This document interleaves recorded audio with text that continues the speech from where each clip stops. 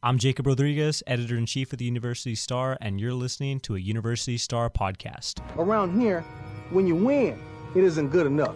You know, but when you lose, damn sure ain't good enough. So what is good enough? You guys need to tell us what is good enough. I guess you get paid to cause controversy, but in this locker room, we're not going to help that cause. You write that in the paper. You write that.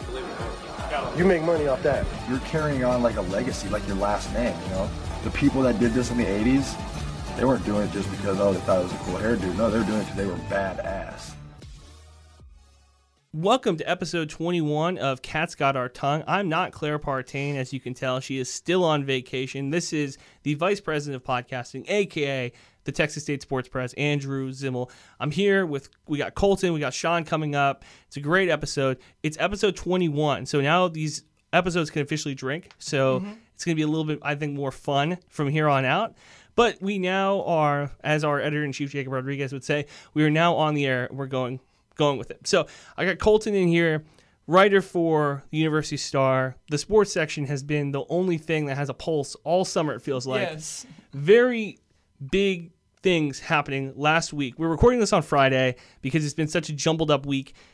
Sunday, we had our first media day, Texas State Media Day. Yeah, Texas State Media Day. We kicked off the season essentially with practices and everything. You've been around the team a little bit more than I have. Talk to me a little bit about Media Day and then going into these practices. Well, there's kind of like a big excitement around this season. I got to talk to a lot of players. I got to talk to Jalen Gibson, Gress Jensen, and Tyler Red, all the quarterbacks. Got to talk to Anthony Taylor, and I got to talk to basically got to talk to a little bit of everybody. Who's going to be really important to the salad bar of players. Yeah, the salad bar of players. Yeah, and then we also got to talk to Zach Spavital, Jake Spavital, and then Bob Stitt. So let's talk about the quarterback room, because coming into the season, I think everybody has their favorite to be the pick, yes. Right? We're down. It's the Bachelorette final at this point. Yes. You got a rose left to pretty much give to the person you're going to marry. This is going to be the quarterback for the season.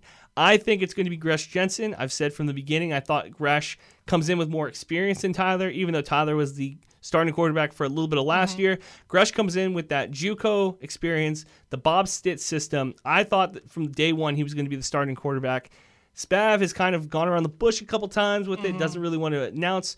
Coming out of Media Day, do you feel we have a pulse on who's going to be the quarterback?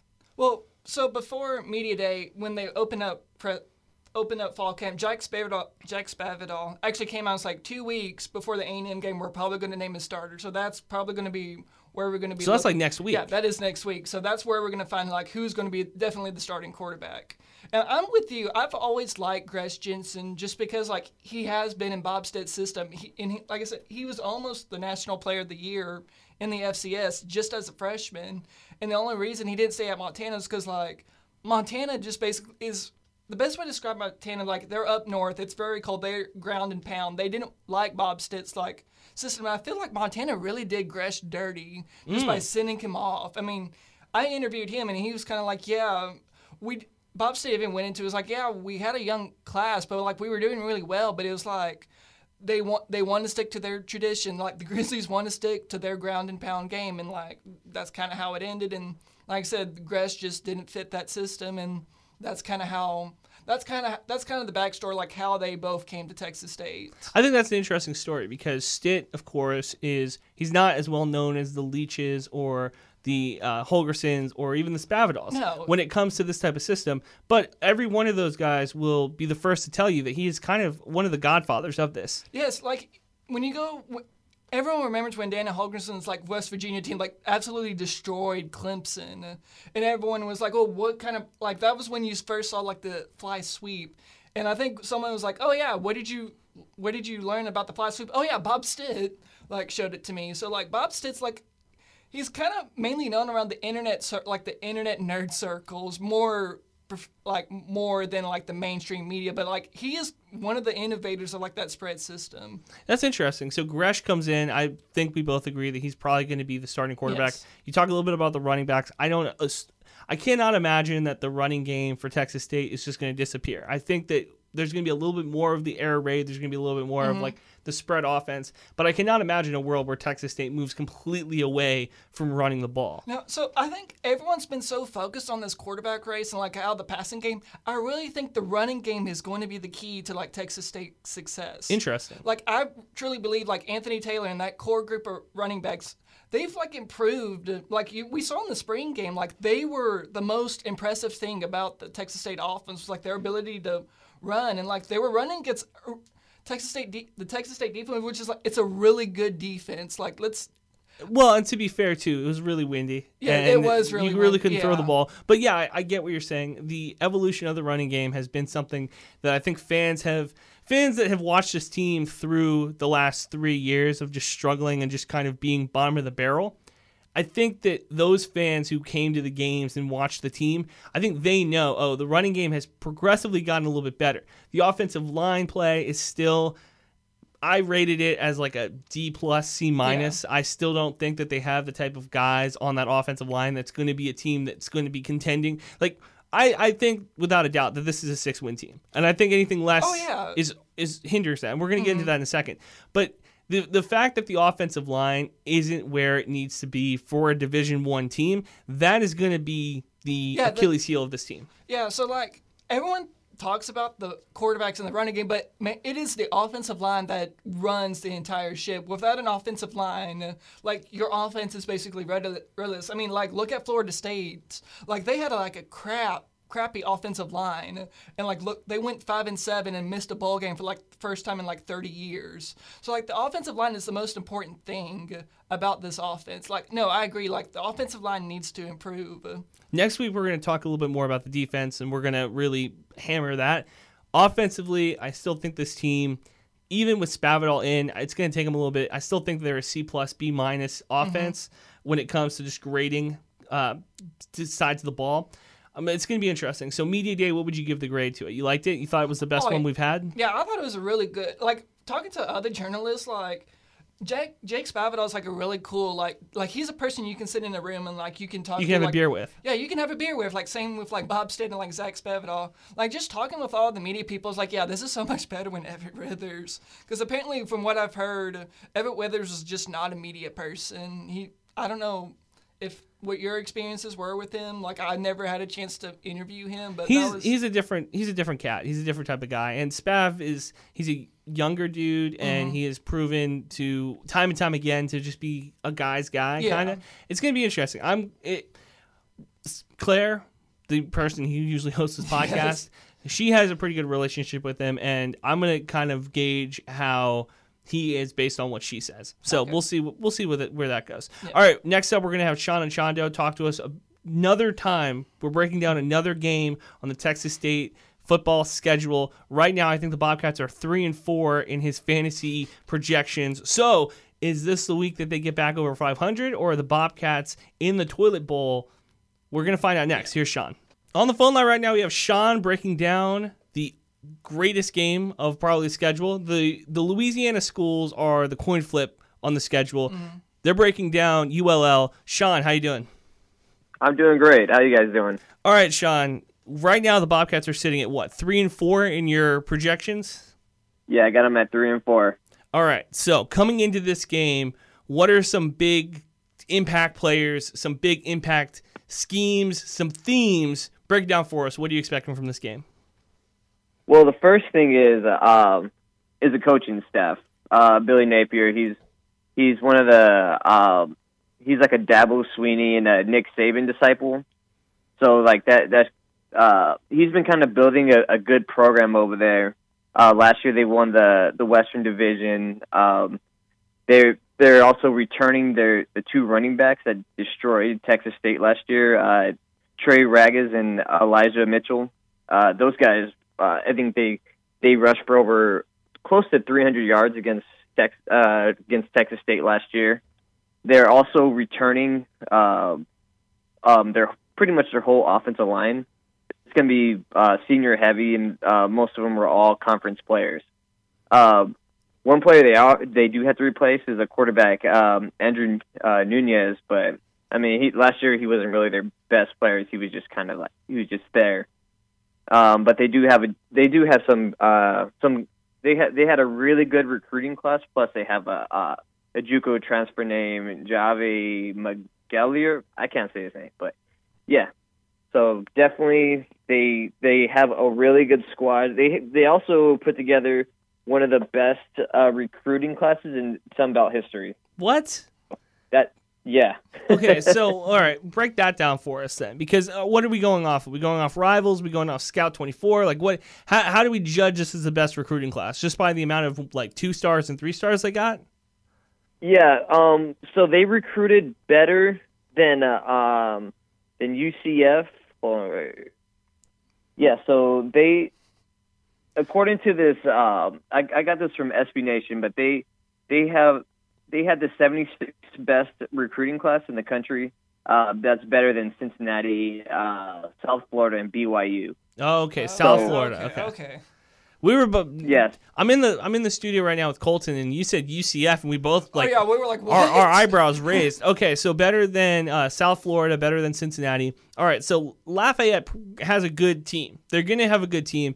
The Bobcats are coming in after what you said was going to be a loss in Jonesboro to the Red Wolves. So they come in to face the Ragin Cajuns. What are some things the Bobcats need to do well to win this game? I would say on defense. And this is going back to, I don't know if you guys talked about media day, but as far as the defense and how much everyone was talking about how great the defense has been looking in camp so far. The thing about Louisiana is they are not a very good defensive team. So if you can really control on the defensive side of the ball, you can probably you have a good chance of winning this game because they're replacing their quarterback. You also have Brian London, Nick Daniels, and all those guys to try to stop the run. They got embarrassed last year, and I think they're gonna have revenge on their mind. So I would think. Go ahead. No, I was about to say, do you think this is going to be like an offensive shootout type of game? Or are we talking about both teams? It could be. Yeah. It definitely can be a shootout, and I'd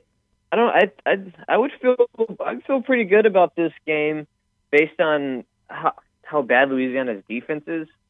And by this game, what are we in week 8 or this is the 8th game of the year? So your offense should be kind of starting to figure it out by then, and your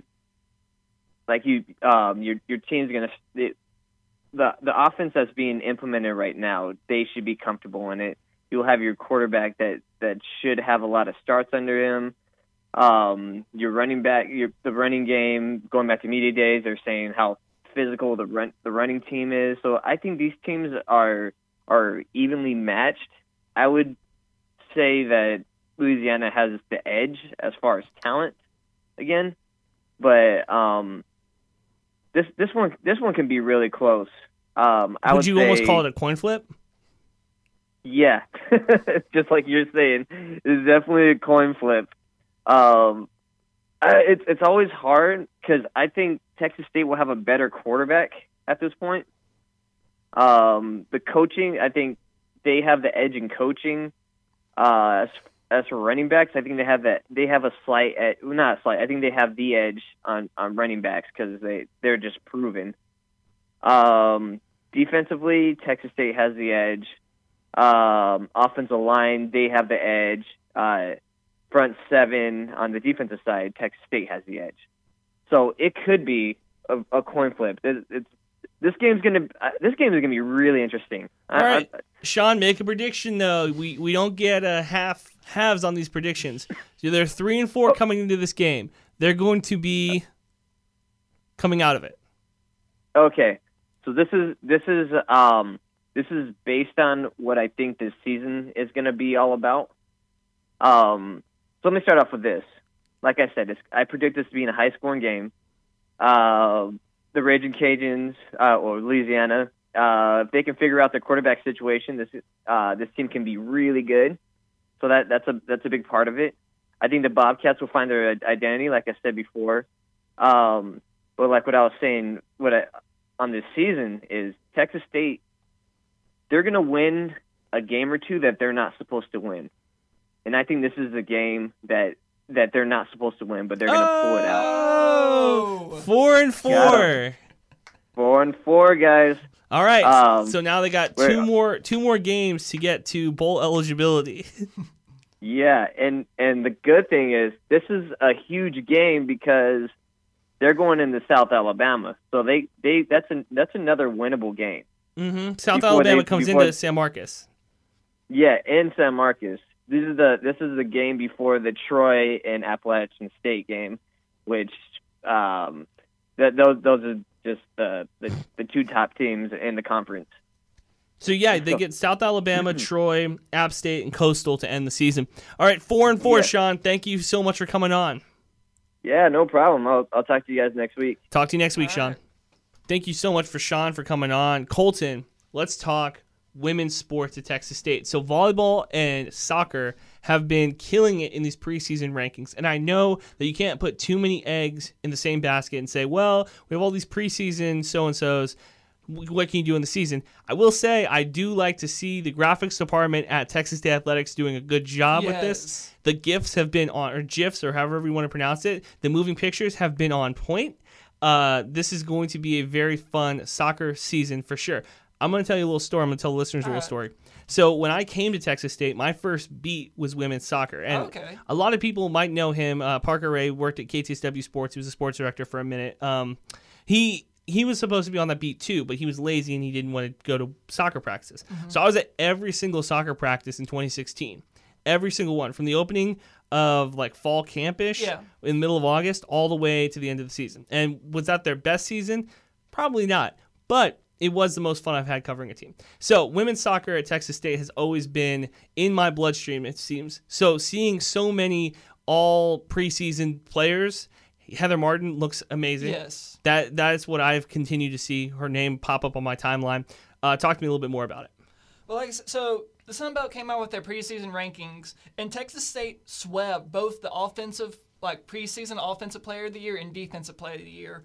Heather Martin was the defensive player of the year, and Kaylee Davis was the offensive player of the year. So it was kind of like a cool thing. It's like, oh yeah, Texas State just basically swept the soccer preseason awards. It's almost like, I know that's the first time I think they've ever done that. Yes. Yeah, I don't remember another time where, and if there is another time, you can tweet at us at Andrew_Zimmel.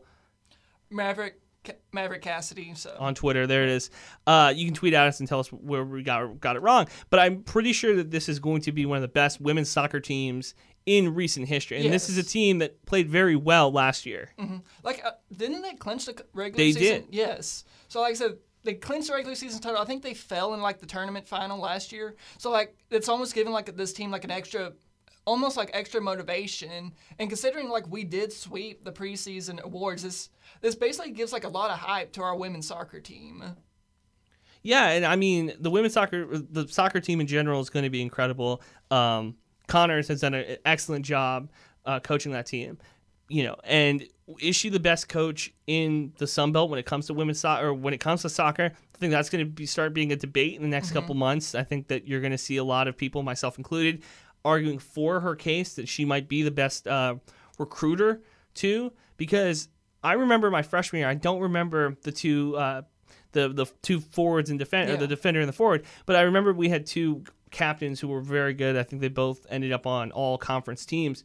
But 3 years later, you have two more guys, or two more gals, I should say, who are all preseason conference players.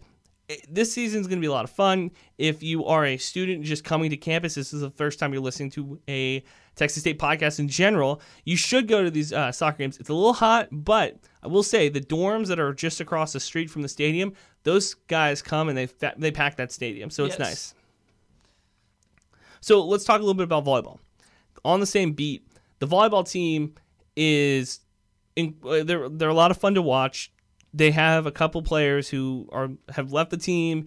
A couple guys have graduated. They still have Dinwiddie. They still have Emily DeWalt. They still have Brooke Johnson. They still have a team pretty much intact from the team they had last year that won an NCAA tournament game.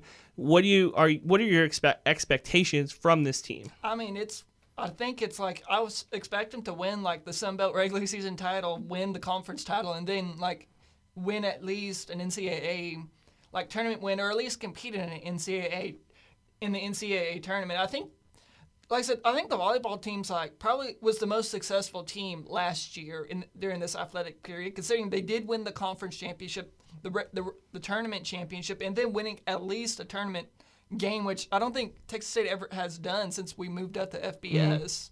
So it's going to be like, I think the hype is real for like our volleyball team, and I think they need to keep the expectations like high. Like this is the standard we need to set every time. We don't need to lower the standard. I think if you keep setting the standard, it's like that's what you need to do with a program. You just need to find like what's the next step higher. What is the next step to become like not only like a great Sun Belt volleyball team, but maybe perhaps a national powerhouse.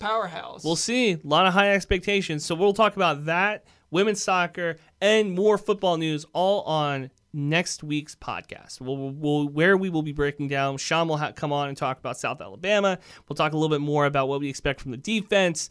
We'll give you all the good Texas State junk coming out. Thank you so much for listening. Please continue to read the University Star. That's the number one way you can support podcasts like this. Thank you.